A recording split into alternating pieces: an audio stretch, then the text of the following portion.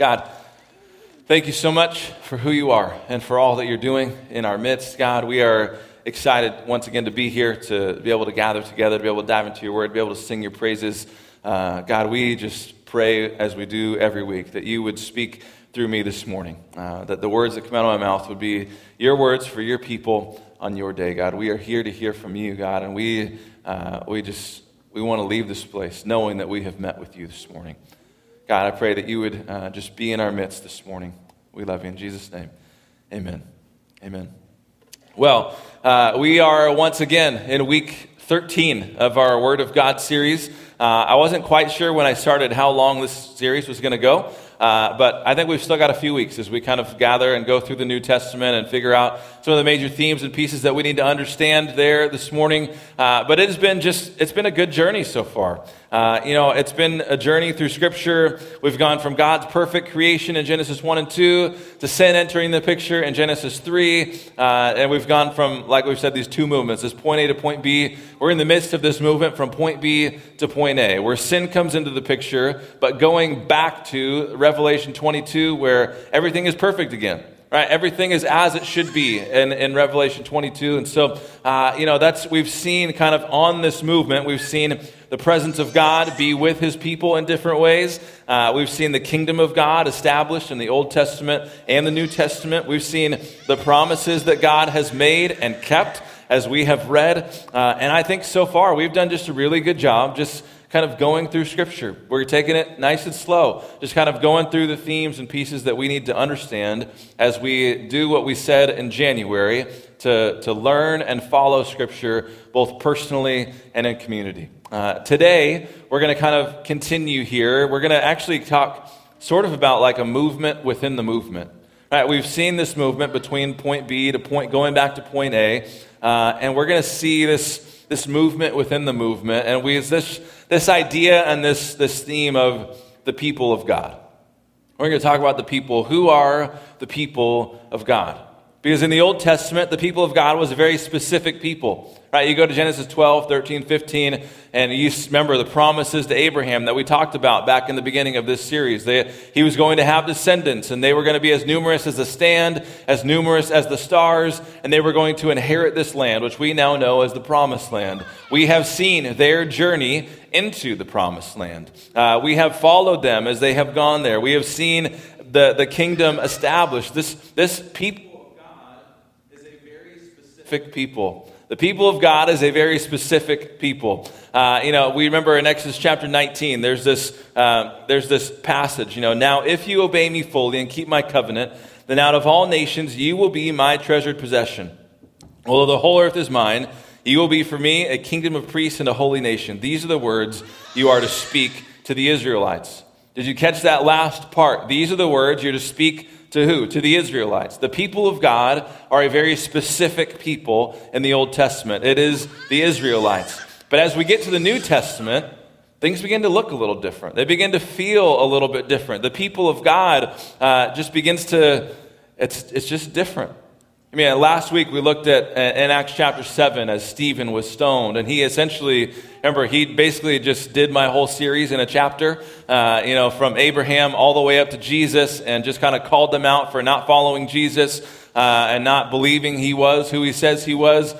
So we have all of this happening, but at the end of that, in Acts chapter 7, verse 58, remember, they take Stephen out of the Sanhedrin, which is the Supreme Court at the time, and they stone him. And as they're stoning him, they lay their coats by a man named Saul.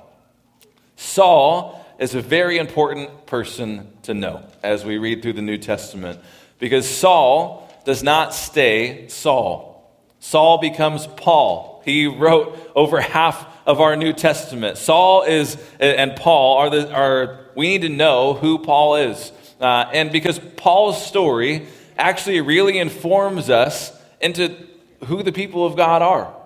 Even just Saul's conversion story is just an amazing story. We're going to read that this morning. If you want to go to Acts chapter 9 with me. Acts chapter 9, we left off last week in Acts chapter 7. We're going to be in Acts chapter 9 just for a little bit this morning because I want to read this conversion experience that Saul had. And here's where we'll start at verse 1. It says, "Meanwhile, Saul was still breathing out murderous threats against the Lord's disciples." Remember, he he was going after the Christians. He wanted them jailed and killed if possible. He wanted all the people who followed Christ to have the same end as Christ. Right? So meanwhile, Saul was still breathing out murderous threats against the Lord's disciples. He went to the high priest and asked him for letters to the synagogues in Damascus, so that if he found any there who belonged to the way, which is what they called believers then, whether men or women, he might take them as prisoners to Jerusalem. As he neared Damascus on his journey, suddenly a light from heaven flashed around him. He fell to the ground and heard a voice say to him, "Saul, Saul, why do you persecute me?" "Who are you, Lord?" Saul asked. "I am Jesus, whom you are persecuting," he replied. "Now get up and go into the city, and you will be told what you must do." The men traveling with Saul stood there speechless. They heard the sound, but they did not see anyone. Saul got up from the ground, but when he opened his eyes, he could see nothing. So they led him by the hand into Damascus. For 3 days he was blind and did not eat or drink anything. In Damascus, there was a disciple named Ananias. The Lord called to him in a vision, "Ananias." "Yes, Lord," he answered. The Lord told him, "Go to the house of Judas on Straight Street," and say that 10 times fast. "Go to the house of Judas on Straight Street and ask for a man from Tarsus named Saul, for he is praying. In a vision, he has seen a man named Ananias come and place his hands on him to restore his sight." "Lord," Ananias answered, "I've heard many reports about this man and all the harm he's done to your holy people in Jerusalem. And he's come here with the authority from the chief priest to arrest all who call on your name." But the Lord said to Ananias, "Go, this man is my chosen instrument to proclaim my name to the Gentiles and their kings and to the people of Israel. I will show him how much he must suffer for my name." Then Ananias went to the house and entered it. Placing his hands on Saul, he said, "Brother Saul, the Lord Jesus, who appeared to you on the road as you were coming here, has sent me so that you may see again and be filled with the Holy Spirit." Immediately, something like scales fell from Saul's eyes, and he could see again. He got up and was baptized, and after taking some food, he regained his strength. Did you catch what God, Jesus, says? It's in red letters in there. Says to Ananias, "Go. This man is my chosen instrument to proclaim my name to the Gentiles." Here we have a new people group that we haven't talked about yet. Who are the Gentiles? Gentiles is kind of a generic word used in Scripture. It means people or nations. Right? So in the Bible, whenever you see the word Gentiles, you can basically kind of boil this down to people who are not Jews. If I want to just kind of level down even further there, when you see the word Gentiles, it means everyone else. Right? This is what Scripture is saying here. This is what God is saying about Paul. This man is my chosen instrument to proclaim my name to everyone else, to all of their kings, and to Israel. Right? He's basically saying, like, look, this is now for everyone. Right? The new people that were introduced here is, you can see that God's plan has expanded. Right? No longer is God's people, the people of God, just this specific certain people, Abraham's descendants. Instead, this is for everyone. Right? This is for anyone and everyone that has said yes to Jesus. In fact, this is why we read in Galatians chapter 3, verse 26, it says this, "So in Christ Jesus, you are all children of God through faith. For all of you who are baptized into Christ have clothed yourselves with Christ. There is neither Jew nor Gentile, neither slave nor free, nor is there male and female, for you are all one in Christ Jesus." And then I want you to hear this. He says, "If you belong to Christ, then you are Abraham's seed and heirs according to the promise." If you belong to Christ, you are now Abraham's seed. Remember what that even means. We've gone through the whole Old Testament, talked about the descendants of Abraham being the people of God. And now you don't have to be a blood descendant of Abraham. If you belong to Christ, you are part of this promise. You are part of what God is doing. You are part of the people of God. You're part of this. Paul, remember Saul, who's writing this, goes on to say this in chapter 4. "But when the set time had fully come," in verse 4, "God sent his son, born of a woman, born under the law, to redeem those under the law, that we might receive adoption to sonship. Because you are his sons, God sent the Spirit of his Son into our hearts, the Spirit who calls out, 'Abba, Father.' So you are no longer a slave, but God's child. And since you are his child, God has made you also an heir. Since you are God's child, you are an heir. If you have said yes to Jesus, you are now God's child. You are now an heir to the promise. You are now part of the people of God. There's this new kind of language that we see here, though, because we don't see God talking about his people anymore. What we see is God adopting people into his family. We see this kind of new phrase that we see in Scripture, the family of God.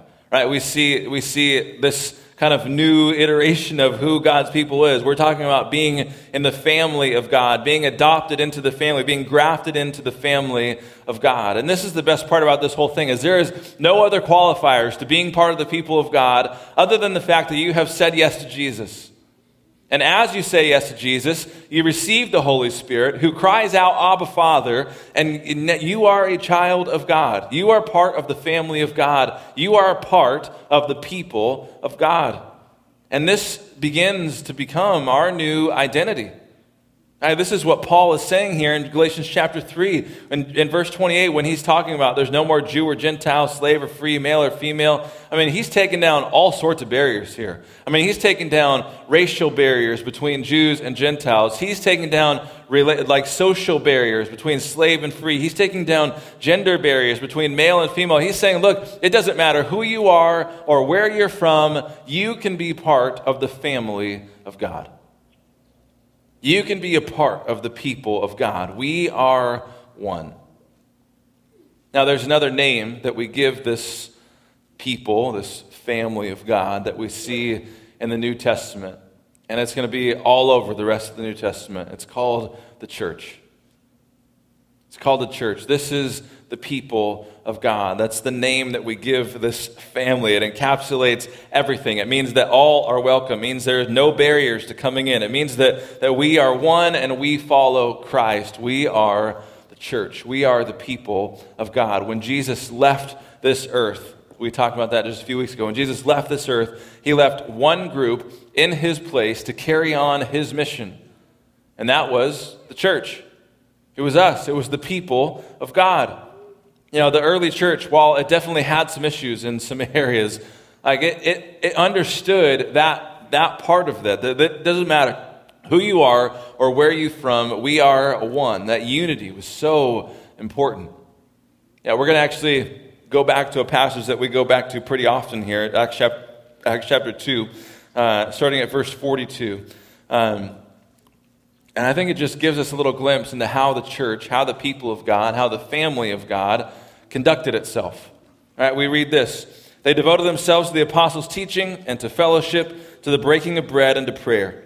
Everyone was filled with awe at the many wonders and signs performed by the apostles. All the believers were together and had everything in common. They sold property and possessions to give to anyone who had need. Every day they continued to meet together in the temple courts. They broke bread in their homes and ate together with glad and sincere hearts, praising God and enjoying the favor of all the people. And the Lord added to their number daily those who were being saved. Now, I know that we talk about this passage a lot here at this church because this is how we operate. We see in Acts chapter 2 a church that connects and grows and serves, and that is what we are all about here. But I want you to see this. I want us just to see this in Acts, and I think you will see it as we continue to read through the New Testament, just what the early church was devoted to. That's what I want to just focus on for a second. What were they devoted to? Well, first of all, they were devoted to the apostles' teaching. Now, what were the apostles' teaching? Well, we're going to go over a little bit next week about the Great Commission. Basically, the Great Commission is this: go and make disciples of all nations. Baptize them in the name of the Father, Son, and the Holy Spirit, and teach them to obey everything I've commanded you. So, what were the apostles teaching? They were teaching everything that Jesus had taught them.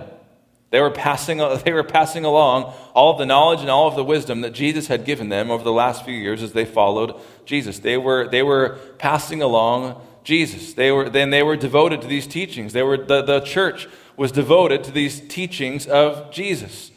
Right? They were emphasizing everything that happened in Christ and the significance of those events. They were teaching Jesus. They were devoted to the teachings of Jesus. They were also devoted to the fellowship. Fellowship is kind of a word that we don't use so much anymore. And in many people just automatically think fellowship and food. They go together, right? Probably because a lot of times when we fellowship, we do so in the fellowship hall. And when we go in the fellowship hall together, there is, I don't want to say always, but 95% of the time there is food, right? But fellowship is so much deeper than just eating together, right? Fellowship means that they were devoted to each other's lives, right? They loved each other on a very deep, intimate level. They had each other in mind whenever they did anything. They just had the best in mind for every person they were with. They were invested in each other. They loved each other deeply. Right? It's so much deeper than just food. They shared their lives together. Now, why would they share their lives together? Because they knew that in Christ they had everything in common. They knew in Christ, they took really seriously this idea that they were part of the family of God now. I mean, the early church, there's all kinds of writings about just kind of thinking that the early church was so weird. That because they were calling each other brother and sister. Why? What are they doing? It's just it's a weird people. That's what people would say about the early church. They're just that weirdo group over there who thinks they're family.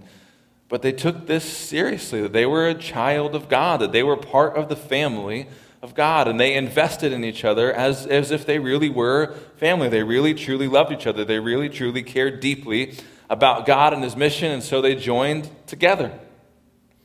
They were devoted to each other. They were devoted to the fellowship. They were also devoted to the breaking of bread.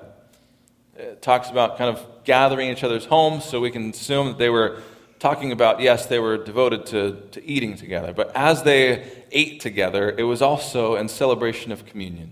This breaking of bread was talking about just remembering the sacrifice of Jesus, understanding and knowing that Jesus had died on the cross. And that as they ate, they remembered the body of Christ. And as they drank, they remembered the blood of Jesus Christ. And they were devoted to that sacrifice.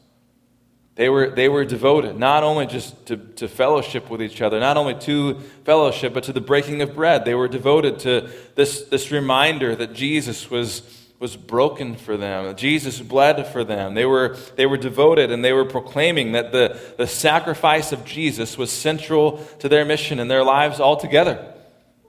And they were devoted to the breaking of bread, and lastly, they were devoted to prayer. Now, to say that the early church was devoted to prayer is probably one of the more understatements you can make about the early church. They were all about prayer. All about it.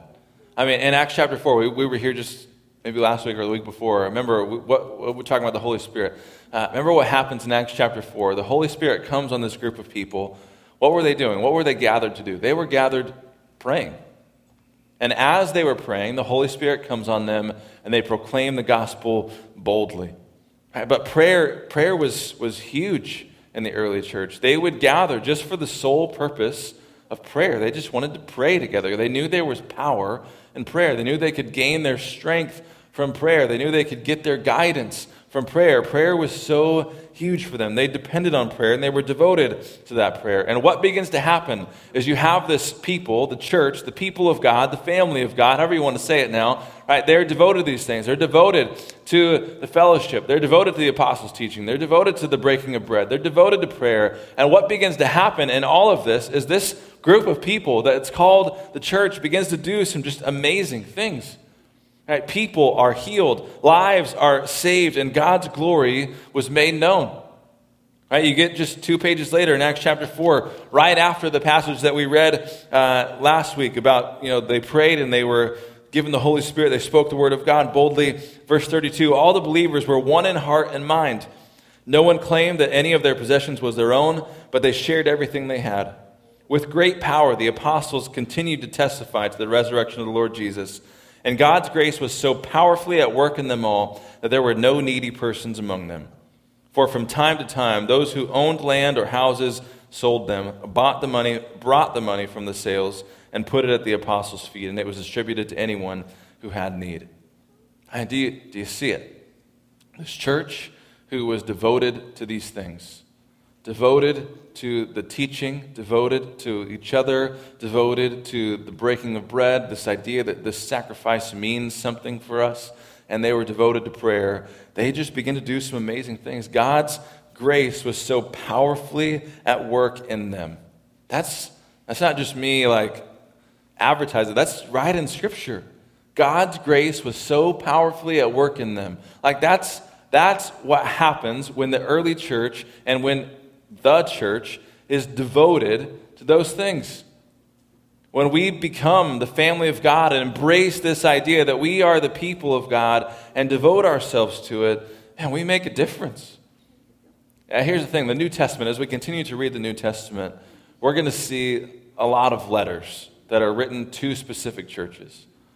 And there is some encouragement in there, but we also realize that these early churches were far from perfect. And honestly, maybe that's encouragement too. But we realize that they had a lot of work to do in these early churches. Paul and some other writers, they're calling these churches out for really not being fully devoted to these things. But what we see is this, in Galatia, the church is in danger of distorting the gospel. The church in Corinth had its own issues. In fact, we have 2 letters to them in our scripture, right? We realize that there's some imperfect churches, but the mission and the corrections were always towards the same goal. Let's be devoted to these things. So here's the question. What can we take from this? What can we read? What are we going to see in the rest of the New Testament as we read? What can we take from what we're seeing here? And I don't know about you, but I want to be a church that is also devoted to these things. I want to be a church that is devoted to the apostles' teaching. That's literally what this series is about. This is the apostles' teaching. This is what they were sharing, and this is what they've written and shared for anyone who would come after them, right? We have the apostles' teaching. We need to be devoted to the word. We need to be devoted to this. We need to know it. We need to be in it. We need to, like I always say, we need to dive in, right? We need to dive into Scripture and just get to know it on an intimate level. We need to be devoted to it. We need to, as we said in January, learn and follow Scripture personally and in community. This is what we need. We need to be devoted to the Word, but we need to also be devoted to fellowship. We need to be devoted to each other. Invest in each other's lives. We need to connect, as we always say here at church, but we need to invest in other lives. We need to, and in a lot of ways, we've sort of taken this year off of this piece, but we need to get back at it. We need to get back at being devoted to one another. We need to get back at staying connected with each other. We need to be devoted to fellowship. We need to be devoted to the breaking of bread, and not only to the act of communion, which has been sorely missed by me, and I'm sure you as well during this time. But we need to be just devoted to this sacrifice that it represents as well. That the body of Jesus was broken for us, that the blood of Jesus was shed for us. This sacrifice is for you and me and for everyone. It's as we read in the book of Acts, it's for the Gentiles, it's for literally everyone else. This is who the sacrifice is for. Well, we need to be devoted to the sacrifice. We need to be devoted to prayer. We need to be devoted to our conversations with God, both personally and in community. This is a great time to plug for you our Wednesday morning prayer time that we have every single week. We do it on Zoom, and we just gather together and we pray over the needs of our church and us individually, and we gather to pray. About 30, 45 minutes is about what we spend. We just pray. And I just want to invite you to that. It's a great time just to be devoted to prayer. But my hope and my prayer in all of this is that as we see throughout the rest of the New Testament, we see a lot about the church. We see a lot about the people of God, the family of God. We see a lot about all this stuff. My prayer and my hope is that we can begin to take our cues from them. Because I know that our outcome will be their outcome. Right? If you read in the early church, what happens is that as they're devoted to these things, people are added to the family of God daily. People are being saved because of a church that is devoted to the apostles' teaching and to fellowship and to breaking of bread and to prayer. We need to be devoted to these things. As you move forward in your scripture reading this week, I don't know if you're reading the New Testament or still in the Old Testament, wherever you are in your reading, I would just encourage you to look for the church. Look for the people of God. Look at what they are doing. Look at how they're interacting with them, personally in their own circles, but also with the world around them. Look how they interact. Look how they operate. Let's pattern our lives and our church's life after the early church. So as you read the New Testament this week, or whenever you get to the New Testament, look for the church. Look for the church. Look for the people of God. Look for the family of God. There's all kinds of words that are used in the New Testament to talk about the people of God, but just look for it. And realize that, look, this isn't a new thing in the New Testament. This is from the Old Testament too. From the very beginning, from Genesis chapter 12, we have a people of God. Really, from Genesis 1, we have people of God. But, after sin comes into the picture, Genesis 12, we have a new people of God. But in the New Testament, what happens is this people of God is expanded. It's anyone and everyone. And as we are a child of God, again in Galatians chapter 3, as you are a child of God, you are an heir. You are Abraham's seed. You are now a part of this promise. You are now a part of the people of God. Be on the lookout for the church. Look for how it moves, how it breathes, how it acts in the world. And I promise when you're looking for it, you'll see it. There's a lot there. So let me say a word of prayer this morning. God, thank you. Thank you for your word.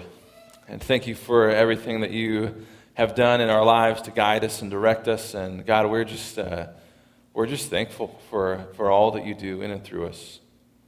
And God, we're thankful for the church. We're thankful for this body of believers that you have put here and sent on a mission, God. And we are just, God, we just pray that we would live our lives knowingly and purposefully as the people of God. Would we live intentional lives, knowing that what we do here matters? That as we are devoted to these things, as the early church was, that we can make a huge difference wherever we are. And so, God, I just pray that you would just push us and guide us and shape us to be the people that you are calling us to be, individually and as a community. God, I pray as we go forward from this place that you would guide and direct and be with us this morning or this week. That you would be in our homes and our workplaces, grocery stores, cars, wherever we may be. That you would give us the courage to be the people that you're calling us to be this week. That you would give us the confidence in this identity of being the people of God. God, we love you in Jesus' name. Amen. Amen. Would you stand with me this morning? And before we leave, I want to say a blessing over you. And again, I'll just say before I do this that if you want to hang out, you're more than welcome to do so. Just do so outside and keep your distance and have your mask on. Well, let me say a word of blessing over you. May our God, God of grace and truth, may he go ahead of you and with you this week and push you and guide you to be the person he is calling you to be. Go in grace, go in power this week. And as you do so, may you make a difference where you may find yourself. May your life look more and more like Jesus every single day. In the name of Jesus, amen. Amen. Thanks for coming this morning. I appreciate it. I'll see you next week.